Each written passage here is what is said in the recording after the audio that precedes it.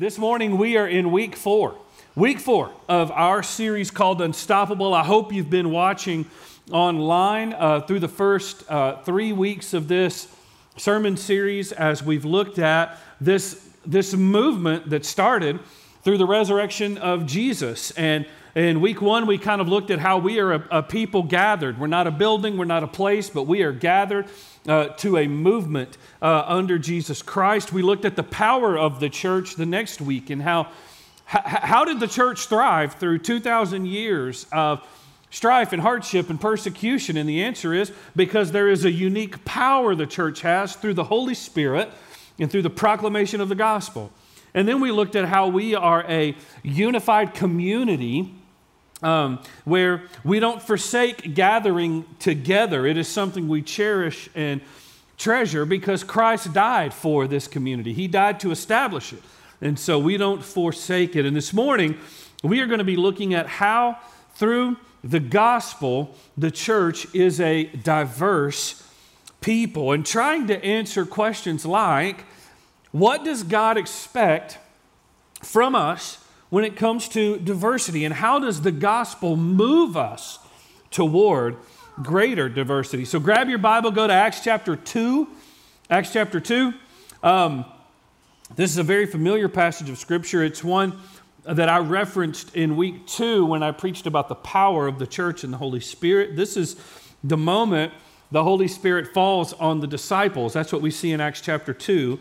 And if you'll remember, Jesus has promised that this moment was going to come. If you back up to John 14 and 15 and 16, he just keeps telling his disciples, the helper is going to come. The teacher is going to come. I'm going to send the help. And he's talking about the Holy Spirit. And then in Acts chapter 1, he tells his disciples, he said, you're about to receive power when the Holy Spirit comes upon you.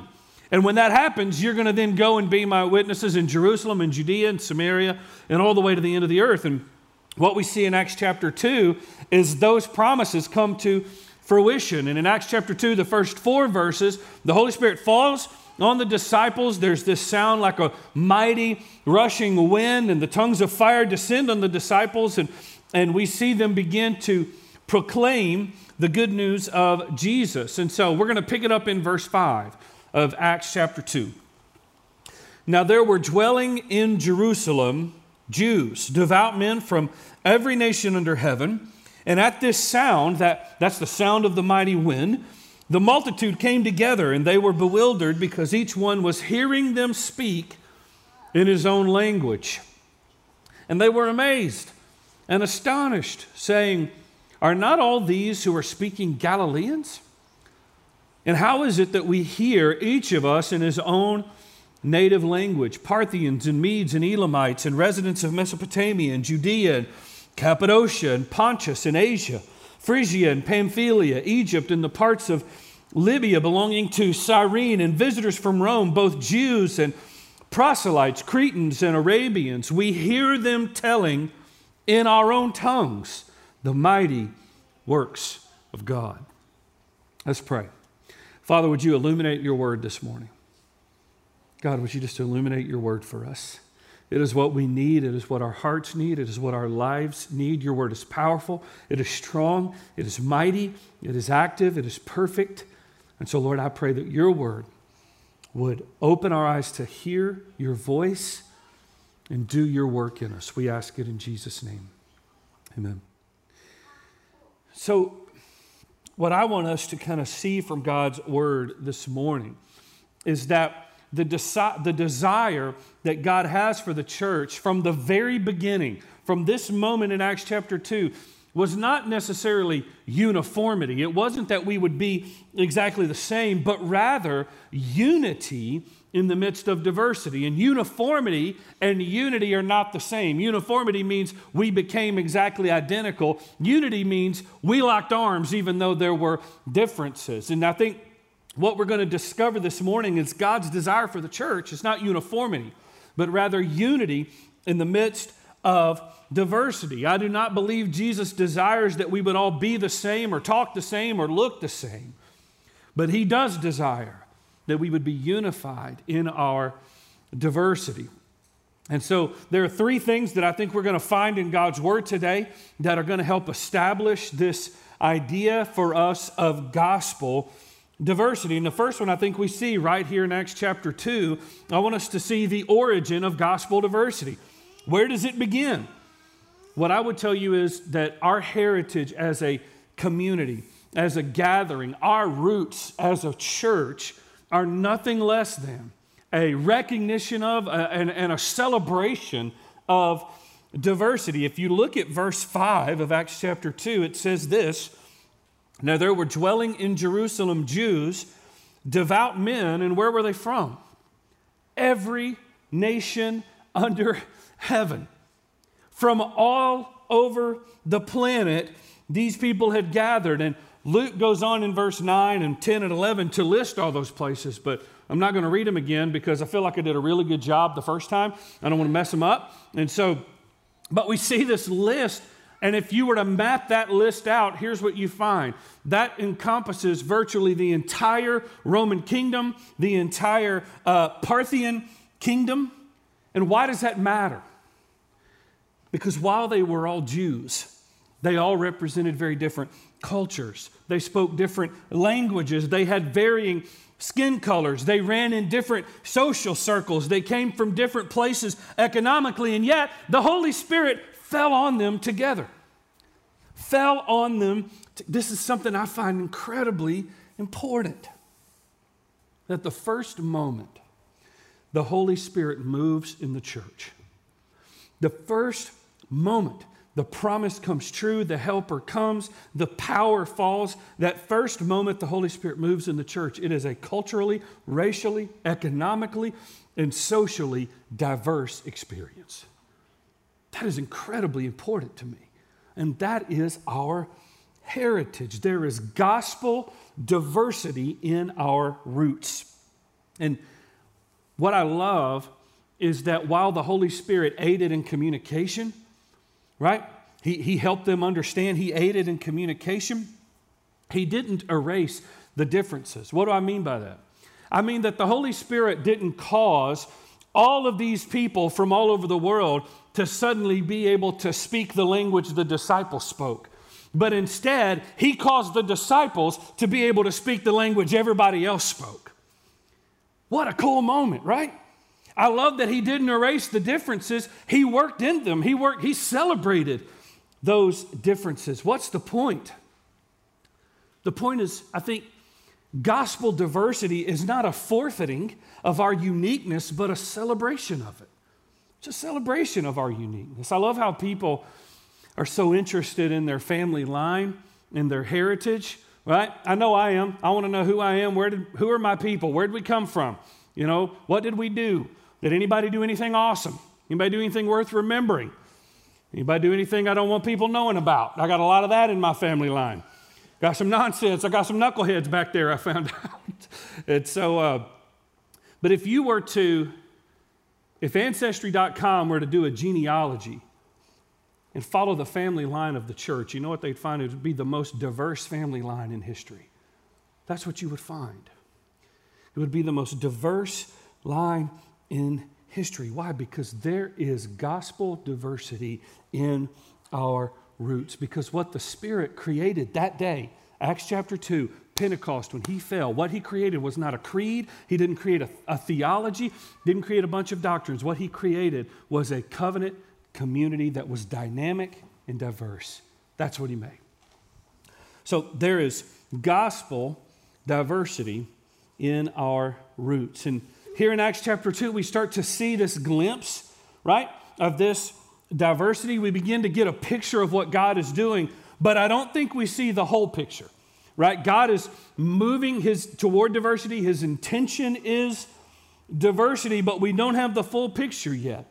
What we have is diversity, but it's in the midst of homogeny. What do I mean by that? I mean, while we see different nationalities, we see different races, we see different languages being spoken, what we also see is that all of these men were Jews.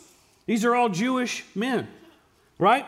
And so there is some regional diversity. There's some of this socioeconomic diversity, even some racial diversity. But listen, oddly enough, those weren't the biggest walls for the early church. Economic separation, racial separation, these weren't the things that were the biggest hurdles for the early church. The biggest wall for the early church was the one that stood between Jew and Gentile. That was the biggest wall. And for Jews, it was an insurmountable wall. And so what we begin to see now as we begin to move through the book of Acts is this wall that stands between Jews and Gentiles. God begins to tear down, and the gospel begins to spread beyond Jerusalem and Judea. Because what did Jesus say in Acts 1? He said, you're going to receive power when the Holy Spirit comes upon you, and then you're going to be my witnesses where? In Jerusalem, then Judea, then Samaria, and then where? To the ends of the earth. To the ends of the earth. And so what we begin to see is the outworking of the gospel. It begins to go beyond the Jews to the Gentiles, and that's what I want us to see next. There's the origin of gospel diversity. Here's the second point, and that is the outworking of gospel diversity. When you look at the narrative of the entire book of Acts, here's what you find. The church was thriving in those first 9 chapters of Acts.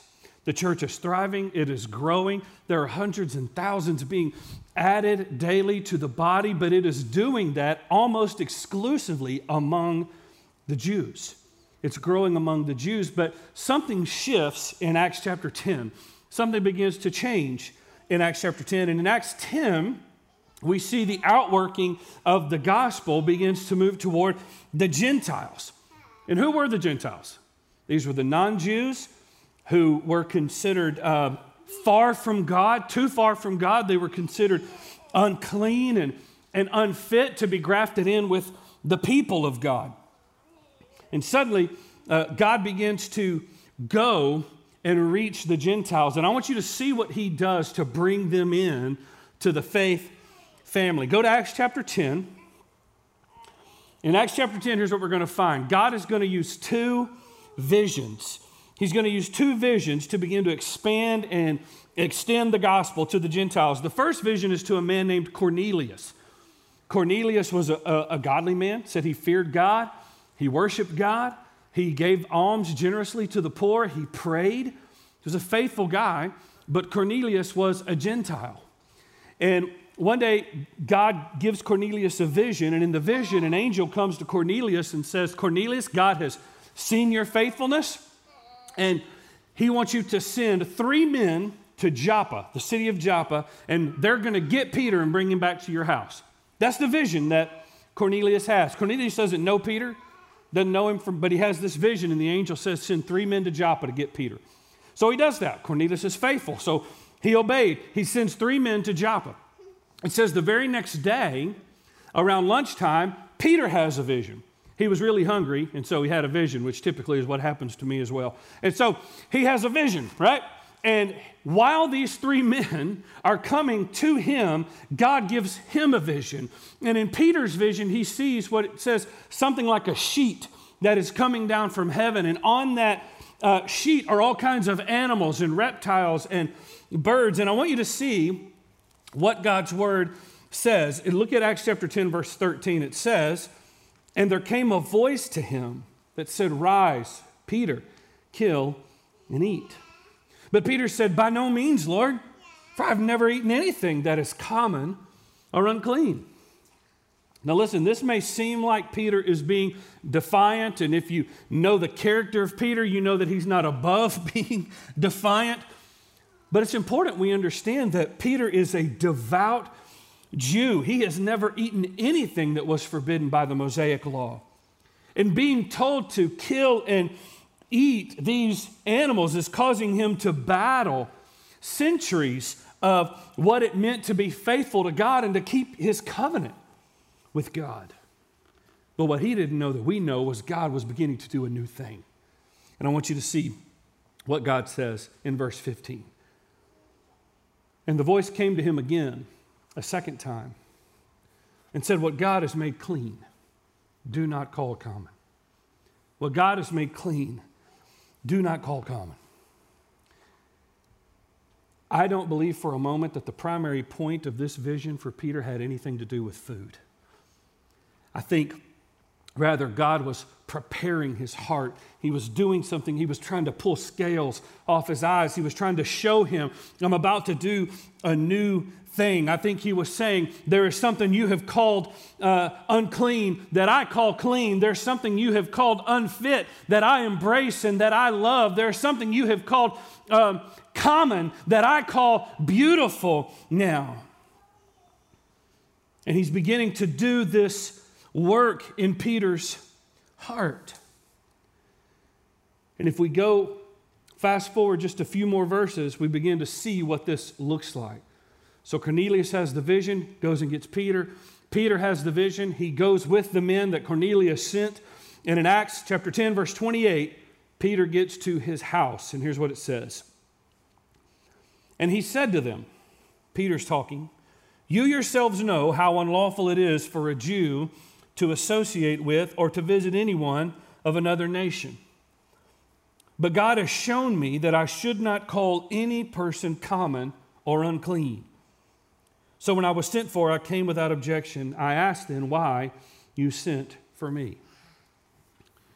Now, the reason I read those verses is because I don't want us to lose how tense this moment had to be, how awkward this moment had to be. Essentially, here's what Peter is saying. He's saying that according to the law, which I keep, I shouldn't even be in this house, right? He's saying that I have called you unclean. I have called you common. I've called you less than. I've called you unfit. Put that conversation in our historical context of racism. And imagine having that conversation with someone of an opposite race where you are laying out that you have called them something they shouldn't be called. That's how tense this moment was. Cornelius has his whole family in the house, and Peter's like, okay, by law I shouldn't be here, and I've called every one of you unfit to belong to God. Welcome, Peter, glad you're here. You know what I mean? But there is something in the outworking of gospel diversity that while it is uncomfortable, while it can be hard work, while it can be awkward, while it may feel unsafe because we don't know how it's going to work out, it is completely worth it because it is God's desire and His design for the church. And this moment that Peter has with Cornelius is a kingdom-shaping moment in the history of the church. Because what happens next is going to reverberate throughout the rest of the book of Acts, even into the epistles that Paul writes. Peter preaches the gospel to Cornelius and his family. And look at what happens in Acts chapter 10, verse 44. All right? It says, while Peter was still saying these things, the Holy Spirit fell on all who heard the word, and the believers from among the circumcised who had come with Peter were amazed because the gift of the Holy Spirit was poured out even on the Gentiles. The first time that's happened. For they were hearing them speaking in tongues and extolling God. And then Peter declared, can anyone withhold water for baptizing these people who have received the Holy Spirit just as we have? And he commanded them to be baptized in the name of Jesus Christ. Why was this an earth-shattering moment? Because they experienced salvation and the Holy Spirit in the same way Peter and the disciples did in Acts chapter 2. This was a life-altering moment for Peter because he would go on to talk about it in Acts 11 and in Acts chapter 15 when he's before the council and he's telling them that they received the gift of the Holy Spirit just like we did, but they didn't have to be circumcised. He's saying they didn't have to become Jews. They didn't have to embrace all of our traditions and forfeit all of theirs. He said, in other words, they didn't have to become like us to become one of us. Think about that for a moment. Peter said they didn't have to become like us to become one of us. That's a powerful statement. This is a cornerstone truth for us as we begin to work out gospel diversity. I think too often the church and the history of the church, and I know even in my own heart, if I'm being transparent, we say that in order for you to be one of us, you must become like us. You got to embrace what we embrace. And if you adopt what we do and how we do it and forfeit what you were doing, then you can belong to us. But that viewpoint moves directly against the gospel. The outworking of the gospel does not produce uniformity. It produces unity in diversity. And listen, this isn't just a race issue, even though it certainly includes that. It's an economic issue. It's a social status issue. It's a cultural issue. And it's all of those things because in the end, it's an Imago Dei issue. It's an image of God issue. And the gospel is always going to produce in us a pursuit of and a love for the image of God. It is always going to do that. And if you find yourself in a place where you are unable to love and value someone else because they look different, act different, have different things, but even believe a different thing. If you find yourself unable to value another human being because of that, that is not on them. That's a gospel issue in our heart. Because the gospel, when it is at work in me, it produces something in me that wants to pursue and love the image of God. Embracing gospel diversity is going to move us to see and treasure the image of God in others and to value that.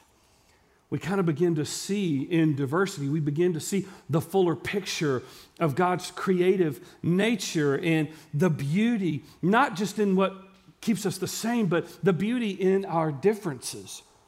Pastor Todd talked about it like this earlier this week. He said it's like a bouquet of flowers, all different flowers. He said you have all these flowers in this beautiful bouquet, and they're different.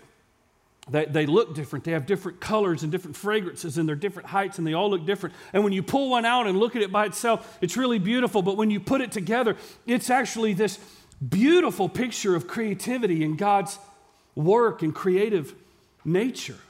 It's something that it couldn't be alone. You know, at our house, it's like this. We're very, very musical at our house. We do lots of singing.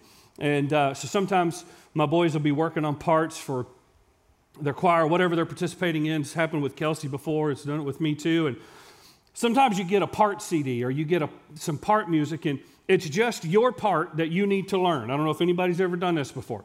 And so what will happen is for weeks and weeks on end, they'll be walking around singing one line. And it's over and over again. Now, we like hearing that line. I like it. I enjoy it. But that line is all I know of the song they're working on. But then we go to the concert. Then we get to go to the concert, and suddenly they're grafted in to 40 or 50 other people who've been working on their one line. And now that one line that I enjoyed by itself becomes this powerful musical experience when it is grafted in to become something it could never be on its own. That is the picture of what God wants to do through diversity in the church. Our experiences as a spiritual family are enhanced. They're enriched by diversity in the body. This is what it does. It moves us to be grafted together in this God-glorifying, Imago Dei loving, unstoppable church. That's the outworking of gospel diversity.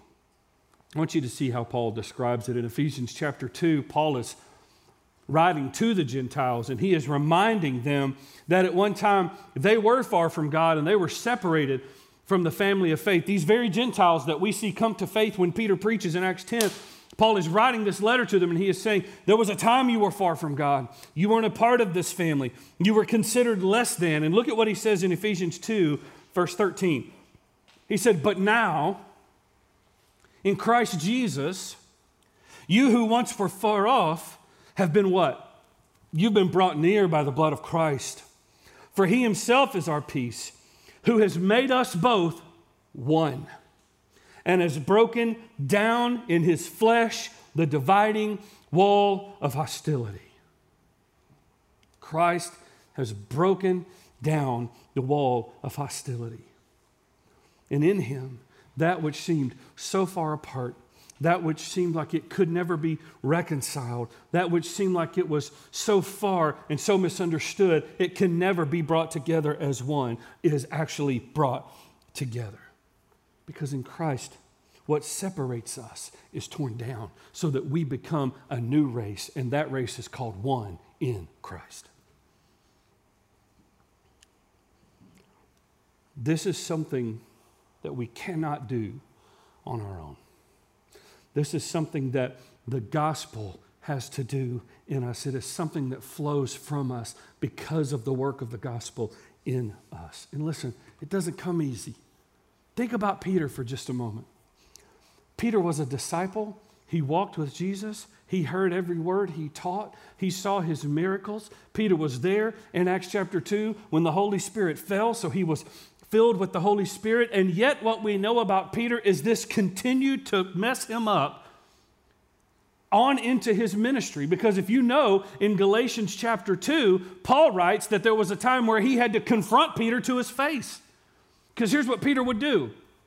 He would be one way around the Gentiles. He would act like everything was cool until his Jewish brothers showed up. Then you know what would happen? He'd push away from them. He'd be distant toward them. He would keep them at arm's length. And Paul said in Galatians chapter 2, I had to confront him to his face. Why do I say that? Because even believers in Jesus Christ, we got to acknowledge that we're not perfect at this. That we need to grow in this, that we all have this issue in us to some degree, and we recognize that it is not an issue that's going to self-correct, but rather it's an issue that has to be transformed by the outworking of the gospel. So we've seen the origin, right, of gospel diversity. Now the outworking of gospel diversity. Here's the last thing I want you to see. That's the outcome of gospel diversity. What's the result of the gospel doing this work in us and doing this work through us? I think we see it in the book of Revelation. We see it in that glimpse of heaven that John gets when he has that vision of heaven. If you look at Revelation chapter 7 and start in verse 9, John has this vision of the throne of God, and look at what he says. He said, after this I looked, and behold, a great multitude that no one could number, from every nation, from all tribes, all peoples and languages, standing before the throne and before the Lamb, clothed in white robes with palm branches in their hands, and crying out with a loud voice, salvation belongs to our God who sits on the throne and to the Lamb. That's the vision of heaven. When John looked around the throne of God, what did he see? What did he hear? He saw every nation, every nation. He saw every tribe. He saw all peoples. And listen, he heard all languages. And they were joined together. They were unified and lifting their voice. What I love about that is that picture of what he saw, that picture of gospel diversity, it tells me that in heaven there isn't a loss of ethnicity or culture, but rather a celebration of it. Heaven is going to be culturally and ethnically diverse. And listen, if this is true, if that's true, then why wouldn't the church of Jesus Christ, which, listen, is the dress rehearsal for heaven, why wouldn't we work to make that true right here among us? What did Jesus say in the Lord's Prayer when he was teaching his disciples how to pray? What did he say? He said, you need to pray this.